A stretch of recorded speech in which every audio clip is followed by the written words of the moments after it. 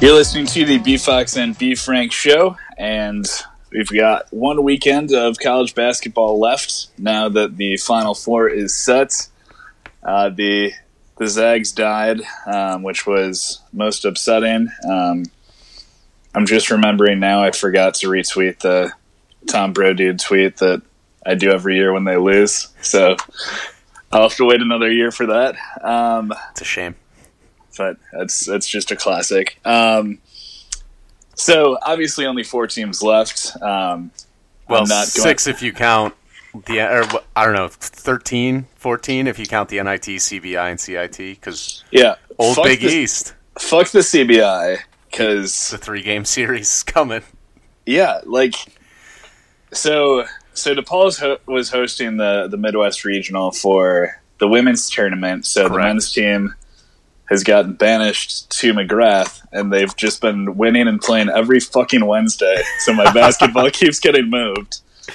It's an old Big East matchup, though. DePaul and South Florida. I mean, two of the teams you could count on every year just playing on the first day of the Big East tournament. Yep. Yeah, but no, who cares? I mean, Indiana lost in the NIT, and I was busy watching Captain Marvel. Didn't even care to watch that game. It shows where we're at right now. Yeah. So, not gonna just name the entire Final Four as my most impressive. I stuck with 2 of them. Got to start off with. It's tough because basically, I think we can agree there were 2 teams that really stood out on each side, one on each side of the ball. Texas Tech defensively. Mm-hmm. Michigan just looked like they had no idea what to do. Offensively, 1 for 19 shooting threes, which is not great. And the walk-on hit the only 3. Yeah, that's true. Texas Tech against Gonzaga held them under 70 for only the 4th time this year. Worth mentioning, 2 of those times were St. Mary's, who plays just snail's pace, one of the slowest paces in the country. Right.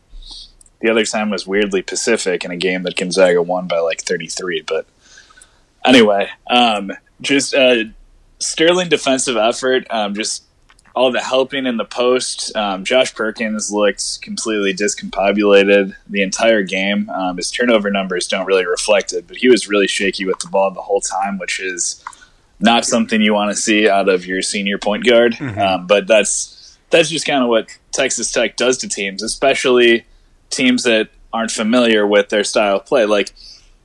Over the course of the Big 12 season, there's going to be teams that figure them out. The last game they lost was to West Virginia in the Big 12 tournament, and West Virginia got out to a massive lead in that game because they had seen plenty of film on Texas Tech, not that unexpected.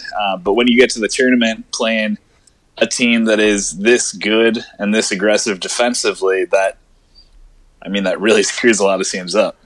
And like we always say, it's hard to beat a team 3 times, and that's essentially what Texas Tech would have had to do against West Virginia. It's their 3rd time seeing them this year. You're going to get to know teams and their tendencies and the weaknesses in their offense. Even with all the departures and injuries and missing players for West Virginia, they're a Division I basketball team. They have talent.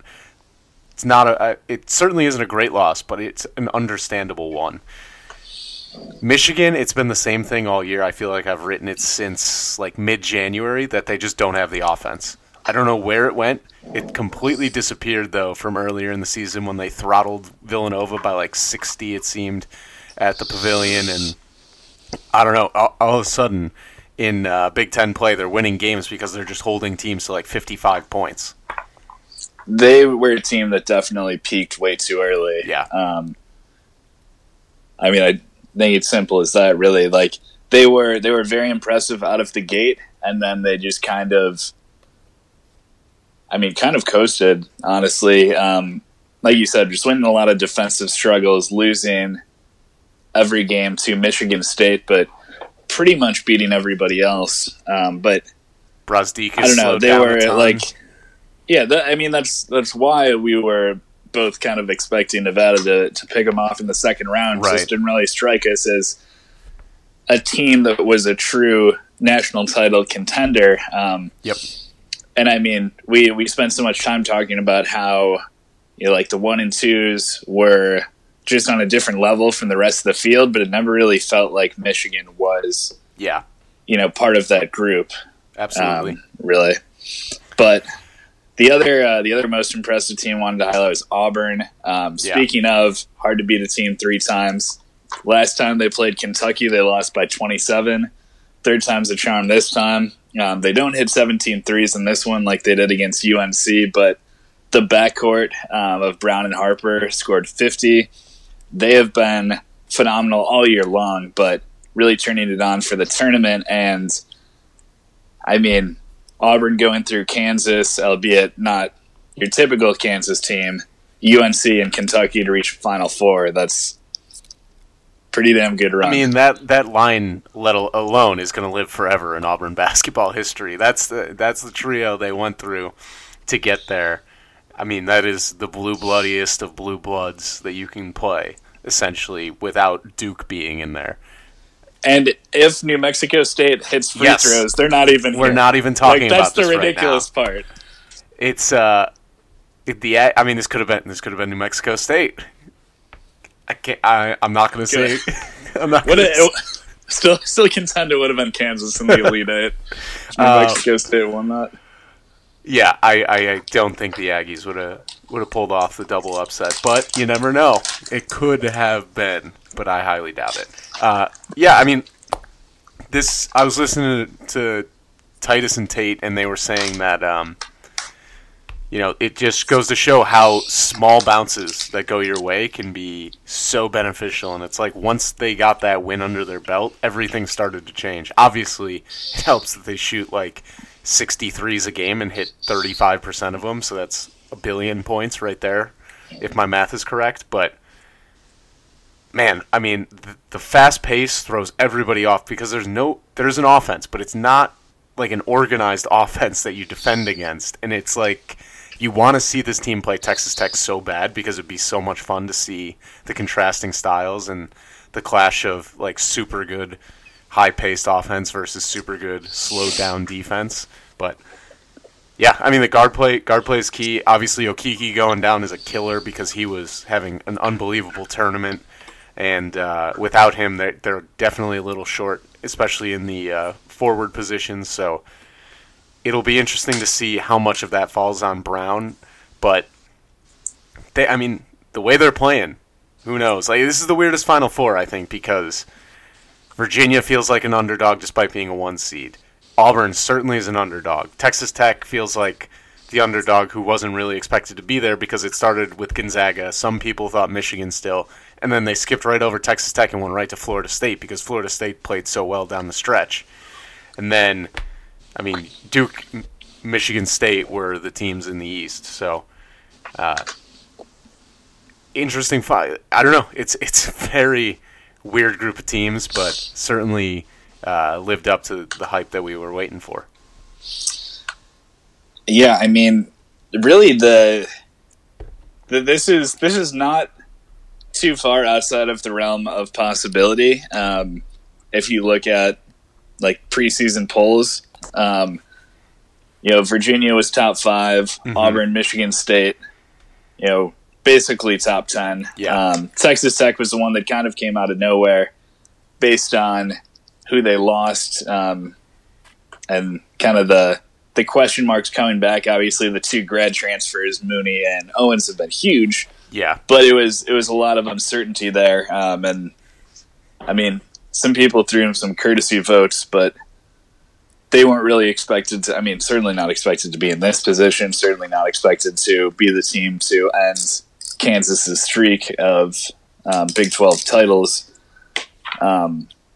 But kind of like Titus was saying on PMT, there's not really any team here at this point in the tournament who I think you can write off as not being a tournament threat. Because with Auburn, 5th seed, obviously they have overcome the most to be here. Yeah.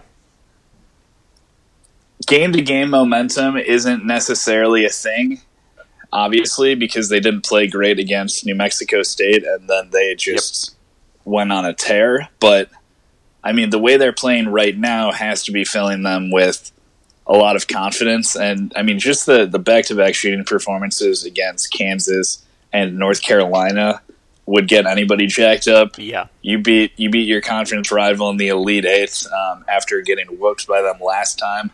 That jacks you up, and now, I mean,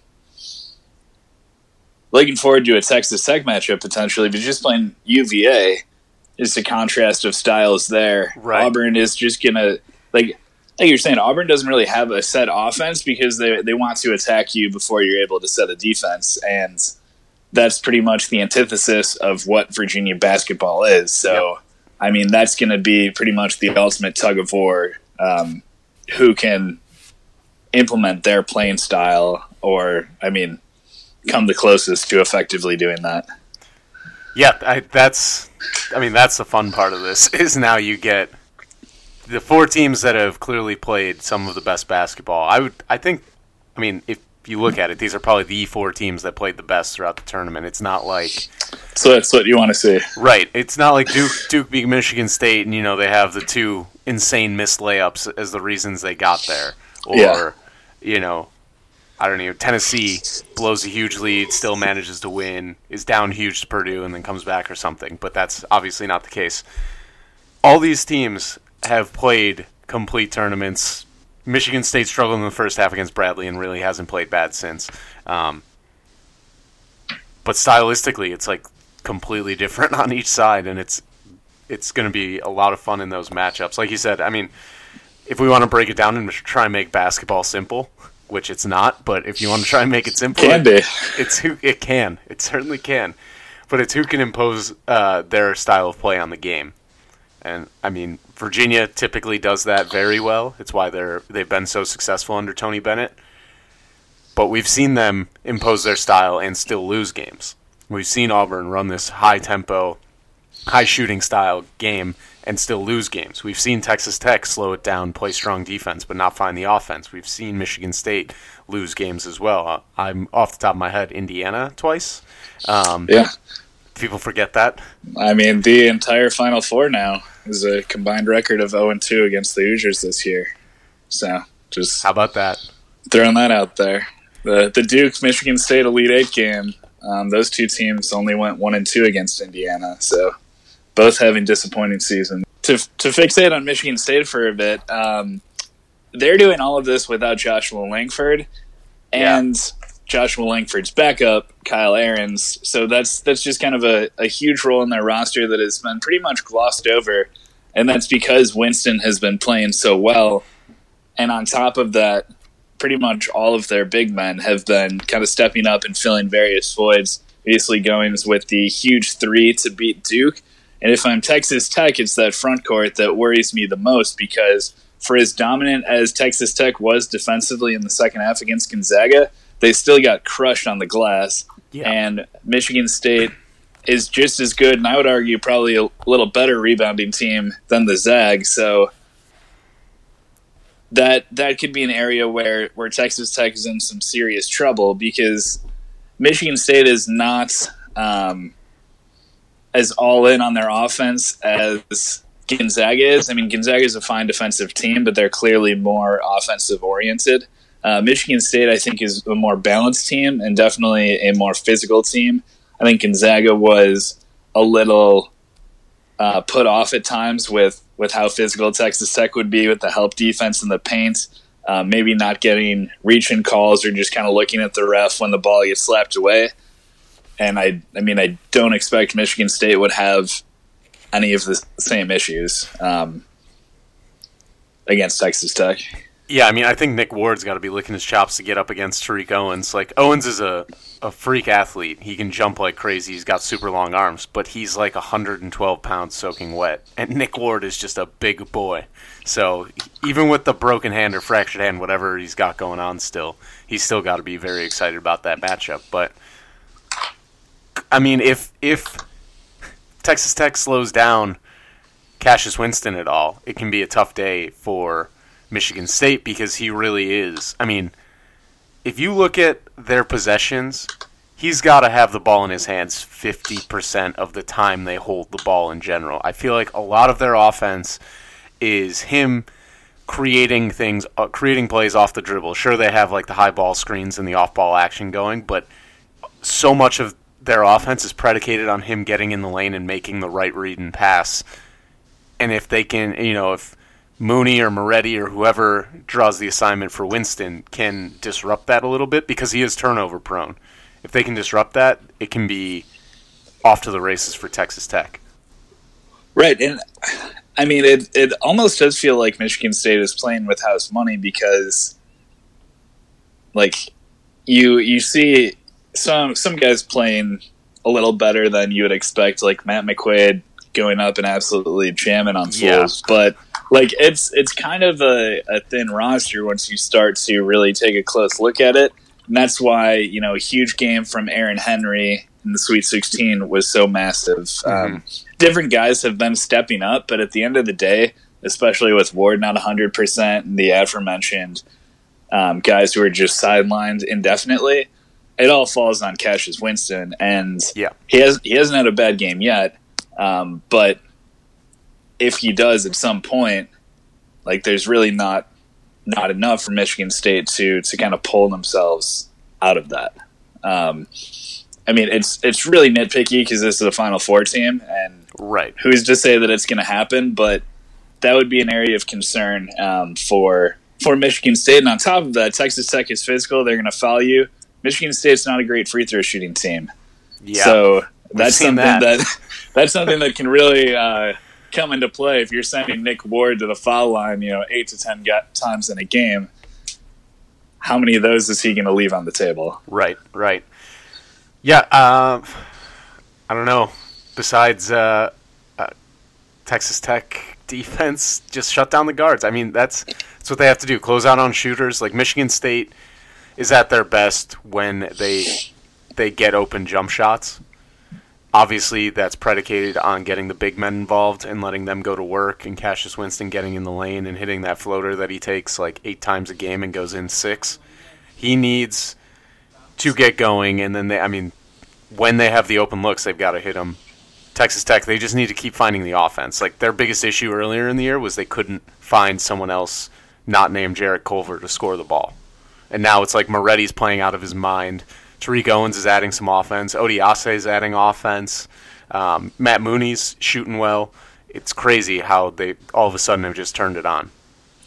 And anything they get from their bench is a huge bonus at this point. Yeah. The Elite Eight, you have Edwards coming off the bench and hitting 2 threes. Francis hit one as well. It seemed like all of those just came at absolutely crucial times when Gonzaga was either coming back or threatening to pull away a little bit. But, I mean, in this game, I'm going to go with Texas Tech because, I need them to win.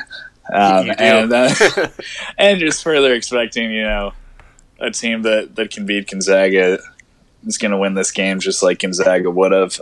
But I think the defense is going to be a little better than anything Michigan State has seen. Obviously, Michigan's got a pretty solid defense, and Michigan State beat them 3 times. But I think it's a very different style of defense. And I think it's going to be enough to keep the game close, and Jarrett Culver is going to give them enough offensively to make it stick. I'm going to go the opposite way. I'm going to take Michigan State for the reason that Cassius Winston, I think, is the best player in the tournament left. Quick shout-out to one of our loyal listeners, Mike D. from Staten Island. He asked me pre-tournament about sleeper teams, and I told him Texas Tech 33-1, and he did not bet it. So, shout out to him. Wow. I thought you were going to say you told him Michigan State. No. Pretty big sleeper there. He did not like Florida State. Florida State and Texas Tech were my 2 teams that I looked for, and he liked the odds on Texas Tech but didn't pull the trigger. You hate to see it. That would have been a pretty good payout. But yeah, Michigan State's my pick for the game. Winston's the best player left in the tournament. Okay, and then Virginia-Auburn. Who you got? I got to go Virginia. The Who's, man. I let's talk about Purdue a little bit for a second here. I know you don't want to. If we must, I mean, if we're twisting the knife, that's fine. Carson Edwards was incredible, but it was the same thing that we have seen all season long. Nobody else in double figures on that team. He scores 42 of 75 points in the loss. 10 of 19 from 3, I believe. He was incredible. He had an unbelievable tournament. I believe he set the record for most three-point makes, and he only played 4 games. What he was able to do and carry that team is beyond impressive. And no, Purdue did not win the title, nor did they win the tournament, but Carson Edwards certainly put on a performance that was worthy of being remembered. And I mean, that final sequence, Virginia, this is just killing the analytics people and all the people that are like, you have to foul when you're up 3. Ty Jerome. Fuck those people. With the perfect make-miss. I think it was Diakite had the tip out. Kie Clark makes such a great pass, and then the floater obviously over Harms, which is just poetic because I can't stand Matt Harms. But then overtime comes and they do the damn thing. So Virginia, it felt shaky. Like I said earlier, they feel like an underdog because of the we got beat by a 16 seed thing that still looms over their head. In case you forgot, they lost last year to UMBC. Kind of and started off really slow against Gardner-Webb this year. They have not as a 1 seed. Is this their second time I think this is just their second time. We're gonna go with it though for the narrative. This is not ever. I'm saying in like the last few years. Oh, they've won. Because Titus tweeted out right away after they beat Gardner-Webb. It's like some stat about how they had like the most wins against 16 seeds in the last 4 seasons or something like that. I was gonna say their last they've trailed 3 of the last 4 halves against 16 seeds, and yet they're in the Final Four. I don't know. Even when Ty Jerome, Kyle Guy was ice cold early in the tournament. He hadn't hit a career 3 in the KFC Yum Center until late in the second half against Oregon.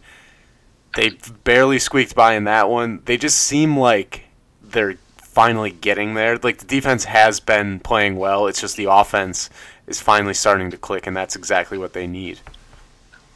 Yeah, I mean, honestly, one of the biggest indicators for me that Virginia is a great team is that Braxton Key just cannot get onto the court for the life of him. Yeah. And maybe that's a Tony Bennett thing, kind of similar to, Guy when he first came to Virginia, too offensive-minded. You have to learn how to play defense first, see the floor. But, too. I mean, yeah, it's shocking to me that Jack Saltz is the only guy off the bench that really got significant minutes in this game. But, yeah, love to pile on to Purdue. I was watching the first half of this game with my brother and dad, who are not really college basketball fans, certainly not at the level that we are, and immediately both locked into, good Lord, that big guy on Purdue is one of the softest players I've ever seen. It is the exact same thing as Isaac Haas last year. 100%. The more things change, the more they stay the same. Carson Edwards, phenomenal. Great tournaments. He played himself into a Bulls jersey. This was a Marcus Howard type game this year where he did all the scoring. His teammates really didn't give him anything. But, Matt Harms had 1 shot, 2 points, and 1 rebound at halftime, and then finished 6-3 in 37 minutes of an overtime game where you're 7-3. How, dude? Virginia does have 7-footers, but not... Sure. They don't play that style. It should be easy enough for a guy like Harms to get a couple rebounds here. When you're opening the broadcast talking about how Purdue has the dominant Matt Harms in the center, at least pretend that you did, any sort of research. Amount of research. And to his credit, he's had some good games. He played well against Villanova, but... The shortest team I think they played. Right. There's a correlation there, and it's not like he's going to be at a size disadvantage against anyone unless they were to play UCF, which they're not. Florida State too, but yeah. But just the fact that Like they're not able to work the ball inside really at all to mix it up in any way, because there's no point though. Like, yeah. I think this is the point you're getting to. There's no point in them working the ball inside because he's like a net negative offensively. Like, yes, he can put the ball in if he's a foot or two away, but he's not a guy that's going to be like a back down over the shoulder type big man. That's why Swanigan was so huge for Purdue, because it was a similar, like, they've kept a similar roster makeup. You got one big guy and just surround him with shooters. Mm-hmm. So you've got 3 dead-eye shooters in the starting lineup in Edwards, Klein, and Eifert. And if you had somebody who is actually a threat to score, then those guys are going to get lots of open looks. But when you're exclusively passing the ball around the perimeter and taking contested shots, it gets a lot harder. Like, Klein was hitting ridiculous shots against Tennessee. They were not open looks. And you'll have those games, and that's fine. But it's not sustainable in the slightest, and against a much better perimeter defensive team. Tennessee's a fine defensive team, but I mean, Virginia is built on, forming a strong pack line. Then, when the shots aren't falling, like, it took a superhuman effort from Carson Edwards to make this a game, and they still couldn't win. Yeah, they found a way to lose, really. I mean, all the credit in the world to Virginia, because there's so many things they had to do right to get there to get the game into overtime, keep it close, get it to overtime, and then win in overtime. But yeah, it's got to stink. And it's so weird that Carson Edwards happens to throw that pass out of bounds too. Like, he's the guy. I would put the fault on Klein more than anyone, but I mean, it's going to go down as an Edwards turnover to finish the game. But yeah, it was such a strange game, though. And I will not argue the logic of fouling up 3. I understand the reasoning, but it is just such a coward move, and I hate it so much. I agree. I think even the best 3-point shooters are going to shoot 40-something%. That's still less than half the time. Not to mention it's a high-pressure situation that most of these guys have never been in their lives. And most of the time it's going to be off the dribble, like with their heart pound. So many outside factors, like adrenaline, things like that, where they can overshoot the ball. I'd rather take the chance with the giving up the 3 instead of fouling and potentially having all this crazy shit happen. I mean, look, we've seen 2 games won already in this tournament off of missed free throws. Duke beats UCF on a missed free throw, and now Purdue loses to Virginia on a missed free throw. Yeah, I mean, Ken Pom tweets all the time about those insta losses. There's one earlier this season, North Dakota State, South Dakota State, where you hit the first free throw, miss it, hit a 3, game's over. Yeah. They're just like, I don't know. It's tossing them a lifeline a little bit. The worst you can do is go to overtime. Yeah. Like, unless you're really stupid and foul. We didn't foul Kentucky, went to overtime, and we won that game. Kevin Willard, again, coming out on top. Only need one example. That's all it is. But to go back to the original point of this whole thing, I pick Virginia over Auburn. Right. I think Auburn's shooting runs out finally, and the loss of Okeke is too much. I'm going to pick Virginia as well. I think it'll be an entertaining game, but Virginia is so good at getting other teams to play their game. Yeah. It's like, even when they don't want to, or it's completely against what they normally want to do, they've just been doing it for so long. It's just branded into everyone at that program. So I think Virginia's going to win that, a close one, and then, I mean, like, I don't even know if the over-under would be set above 100 if Virginia and Texas Tech was the final. Yeah. But maybe we won't have to worry about that. That is, that's quite the thought, quite the sight, potentially. I mean, it's got to be close to Texas Tech, Michigan, I think, right? Over underline. Yeah, I did do some math for a second. Yeah, it was what, like 120 something, and didn't even come close to that. Yeah, but it's like when Wisconsin Virginia used to play in the Big Ten ACC Challenge every year. Yeah. Just hammer the under regardless of what would happen. Like 48-35 winners. Yeah, and say the over is like 45-34 one year. Like the total wouldn't even hit like 80 points. Just hit the under by 45. But basketball the way it's meant to be played. No. As our old listeners would say. No, definitely not. Do we want to mention Duke at all real quick? Sure we could. The luck ran out, I think. Yeah. Well, okay. Here's something I'm actually upset about, and it's kind of me defending Duke, but Rothstein and all these other people getting on talking about how like one-and-done teams can't win it all.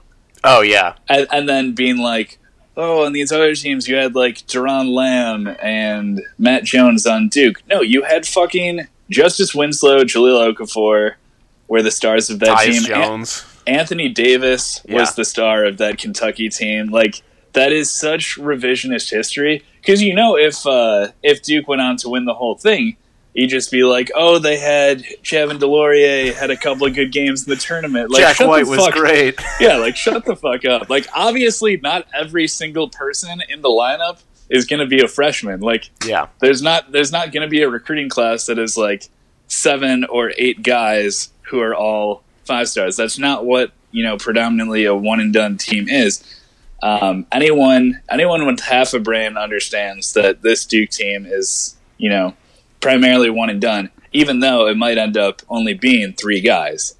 Yeah. And the same thing could be said about the Kentucky team that won it all and the Duke team that beat Wisconsin, who was the epitome of a veteran team. Literally everyone on that team was what? Like, Sam Decker was the only one who went pro before he graduated, right?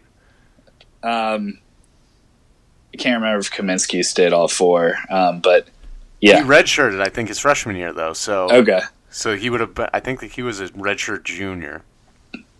Either way, like this like is... I try not to get mad at stuff on Twitter because people are stupid, but that's like how everyone is tweeting that or treating this like you can just make a sweeping declaration like that, which you can. Like, sometimes it's true, sometimes it's not, but like there have been predominantly one and done teams that have won the title, and if you can't see that, then that's, again, just revisionist history. But yeah, I think, and I feel like people are just piling on. Like, Duke had terrible offense in general. Like, letting Zion and RJ Barrett go one-on-one is not the best way to play offense, believe it or not, even though they're very good each individually. Any sort of offense they could have run probably would have been significantly better, because I think Trey Jones is probably one of the best ball control point guards and distributors in college basketball. Cam Reddish is like a great outside shooter that they haven't had in, since Grayson Allen was a junior, and he was consistently hitting threes. So 2 whole years. But I don't know. I just feel like they squandered a great opportunity in terms of not implementing an offense. They just kind of went to like AAU ball instead of coaching an offense. Yeah, and that's sometimes the temptation when like you're so much more athletic than everybody else. But I mean, the things we knew were wrong with them, like, still the same in this game. Only shot 33% on threes, only shot 61% from the line.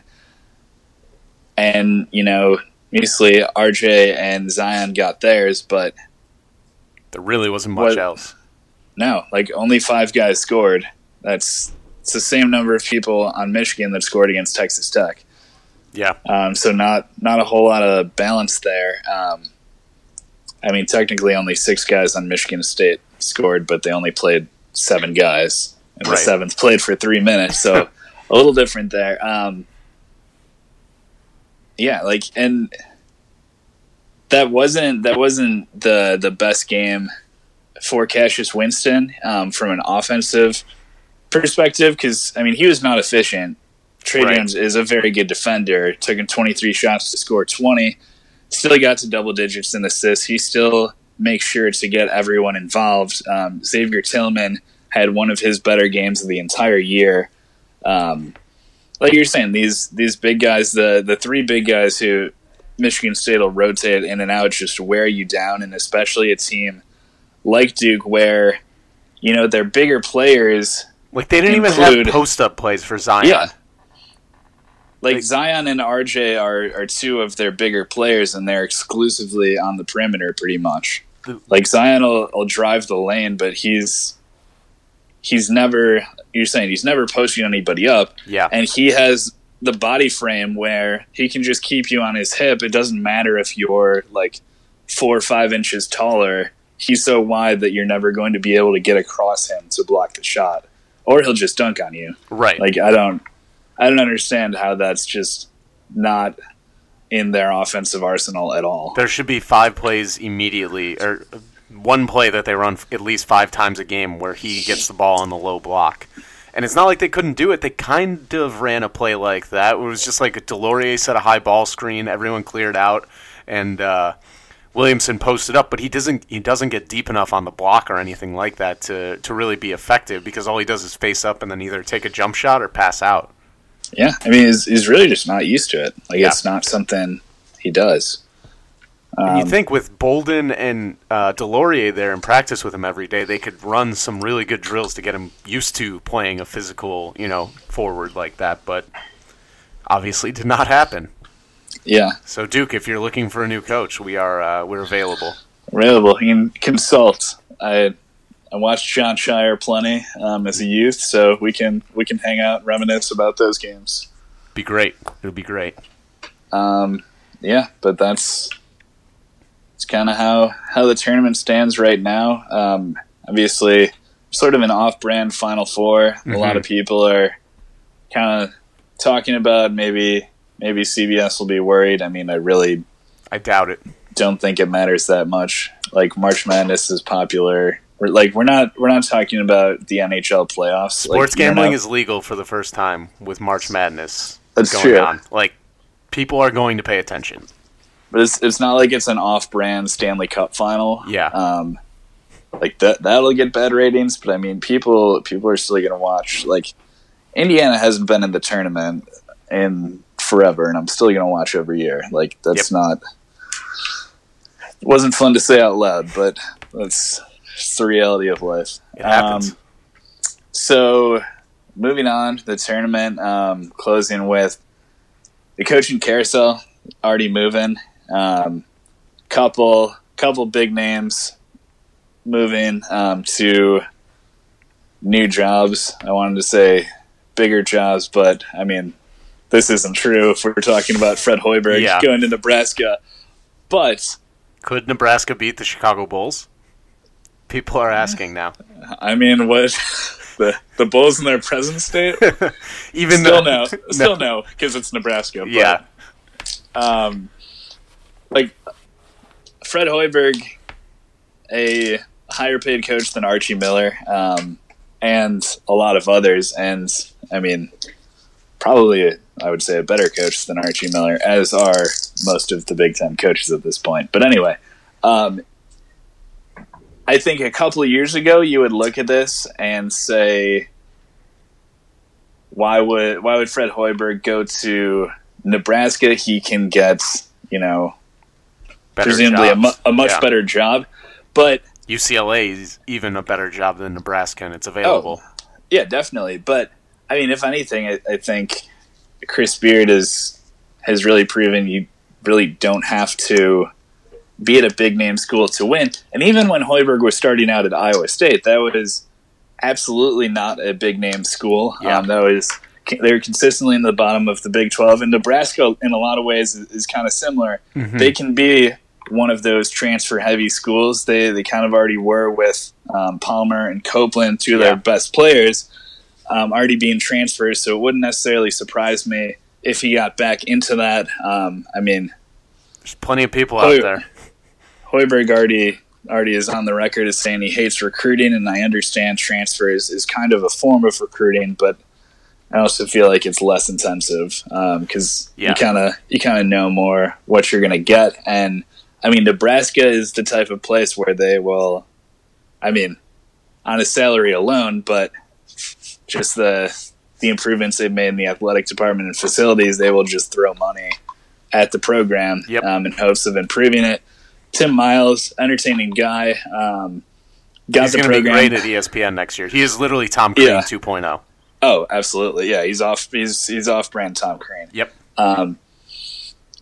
He's Safeway Tom Crean. Yes. But he got Nebraska a little momentum. It was great when they made the NCAA tournament with Teron Petway, but ultimately it was kind of the same season over and over. Last year they got a lot of wins against shitty teams, kind of pissed they missed the tournament. This was the year really that they were supposed to capitalize, make the tournament, get some better wins. Mm-hmm. They did not until the Big Ten tournament really. They did lose Copeland early, but true. Even so, I don't think Isaac Copeland makes up for 10 losses or whatever.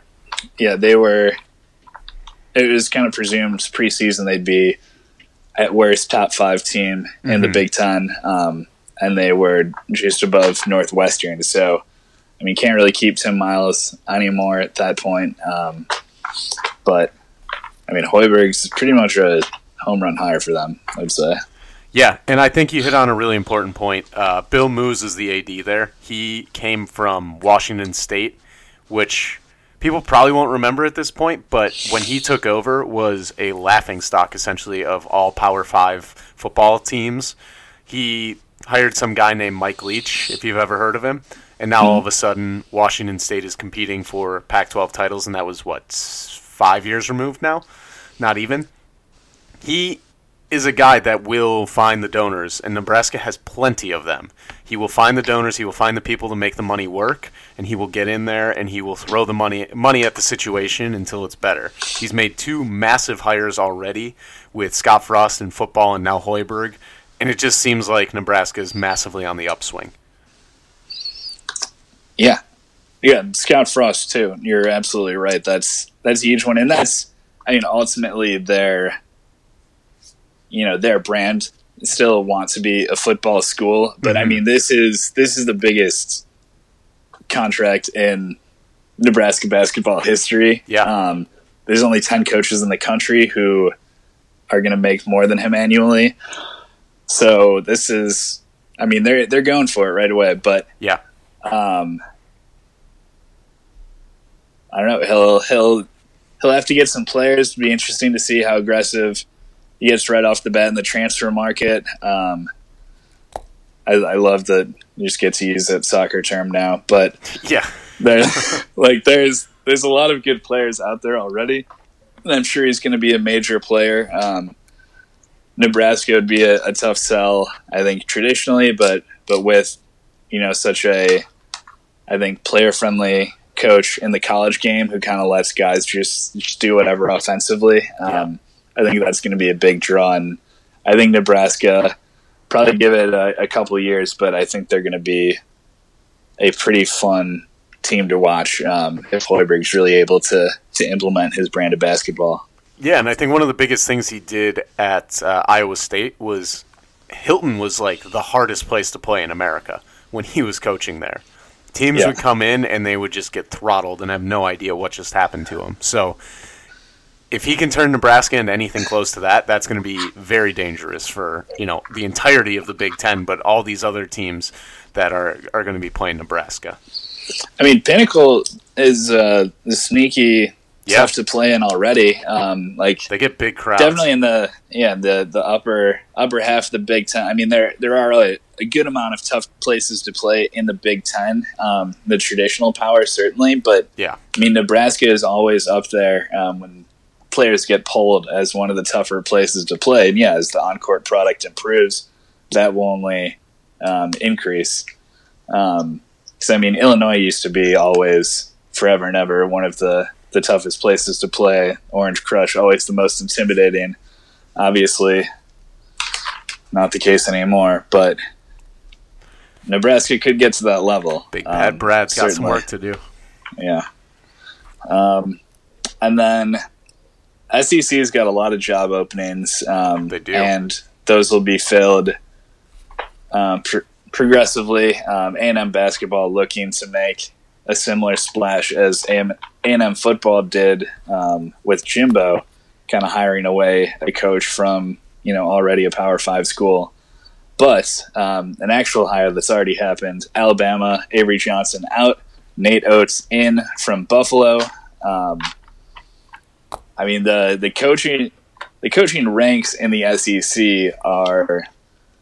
I mean, Avery Johnson was a pretty good coach for being in the SEC, but I think Nate Oates is more equipped to the college game, and I think it's a great hire considering what he continued to do at Buffalo after Bobby Hurley left. Yeah, I think there's a couple key points that you hit on. One of them is that Avery Johnson is a good recruiter. He could get great players there, but it didn't seem like his coaching style really translated to college basketball. Nate Oates was essentially the architect, or helped architect the team that Buffalo had. He was the head recruiter while Bobby Hurley was head coach. He put together the team, he got the guys there, and then he really turned into, I think, a very good in-game coach. You could see it more so towards the end when they played with that target on their back against all these MAC teams and would be in tougher situations, tough environments, some teams that sell out one game a year, and it's Buffalo. He was able to put together plays to get, whoever was hot or whoever he thought had the best matchup open, and I think it's a good hire. I can't say home run because I feel like everyone calls every hire a home run hire, but I think it's going to be a good one, and it really just depends on how he does recruiting, because he's going to get a lot out of his players. We've seen that already through the success that Buffalo's had. And sure, a lot of that can be attributed to Bobby Hurley laying the foundation there, but Nate Oates continued that. I mean, they won 30 games this year, I believe, so something that Alabama would love to see. Yeah, I mean, I think the Hoiberg hire is a home run hire. I wouldn't call this that because as well qualified as he is and appears to be, I mean, it's still just it's a smart hiring. Yeah, it's hiring a mid-major coach to a Power 6 school. Sometimes those work out, but they don't always. Yeah. I mean, John Gross was at one time seen as a smart hire for Illinois coming from the MAC.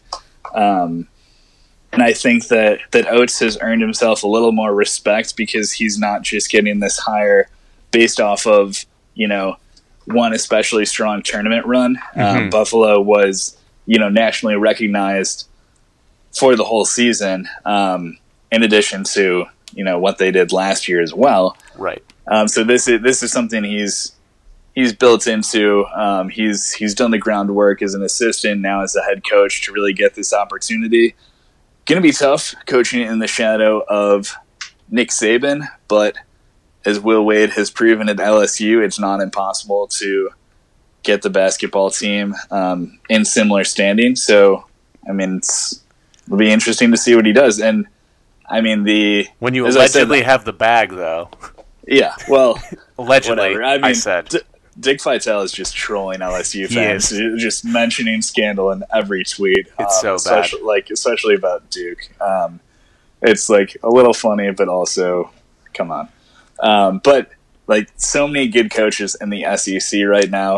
It'd be interesting to see who Vanderbilt ends up getting. A&M is going to go for what they consider a home run hire. Obviously, going for Buzz Williams. We'll see whether or not that happens. I might lean towards that happening based on how non-committal he's being right now when asked about that. Usually not a great sign for the job that you're currently at. Yeah. But whoever they hire, they're going big name or bust to try to get that into a consistently winning program. But I mean, Kermit Davis, great job in his first year at Ole Miss. He looks like he's there to stay. Yep. I mean, everybody Mike White's there done right well now, at Florida. Yeah, I mean, Frank Martin at South Carolina. Mm-hmm. Obviously, the Rick Barnes for all the shit he gets. Tennessee, not the easiest place. That guy named John Calipari still wins games. Yeah, lifetime contract now. Yeah. At Kentucky, so possibly what's the buyout on something like that? I think it's got to be like 76 virgins or something, right? Like I just read the headline and I didn't Like, how do you value a buyout on that? Do you look at like what his life expectancy actually is? You get some doctors in there. I think you got to do like $100,000 per win, and then go throughout, or find the average wins, do $100,000 a win for the seasons, and then multiply that by like 5, and that's what you get. I'm skeptical of everything I read today, with it being... I hate April Fool's Day. April Fool's. God. It's the fucking worst. Yep. Okay, so it's a combination of a head coaching extension and a paid role as an ambassador after his retirement, which to me sounds like the cushiest gig in the history of the world. Isn't that what Drake is already for Kentucky? Yeah, but they probably like booted him. So, like, we see what happens to teams you support. Yep. So Sent gotta get back out of there. to Toronto. Yeah. Yeah, but well, good for him, I guess. Congrats to Cal. Let's get the home and home rolling again, you coward. Yeah. Let's get the home and home rolling. I agree. He is a coward. He won't do it with us either. Yeah, the long time rivals, Kentucky and Seton Hall. Yeah. Anything else you wanted to touch on? Those are the only 2 hires I really have so far. Yeah, no, I mean, I have a list, a tracker going on the site. LMBFsports.com will get you there.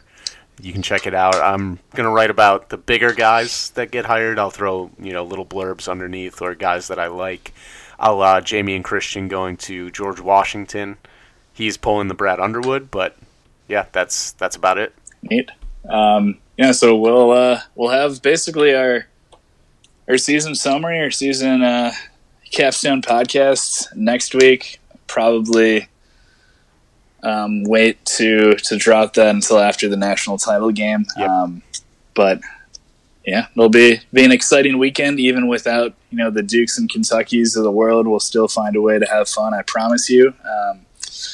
Yeah, and then listen to us next week. We'll break it down. Another phenomenal college basketball season.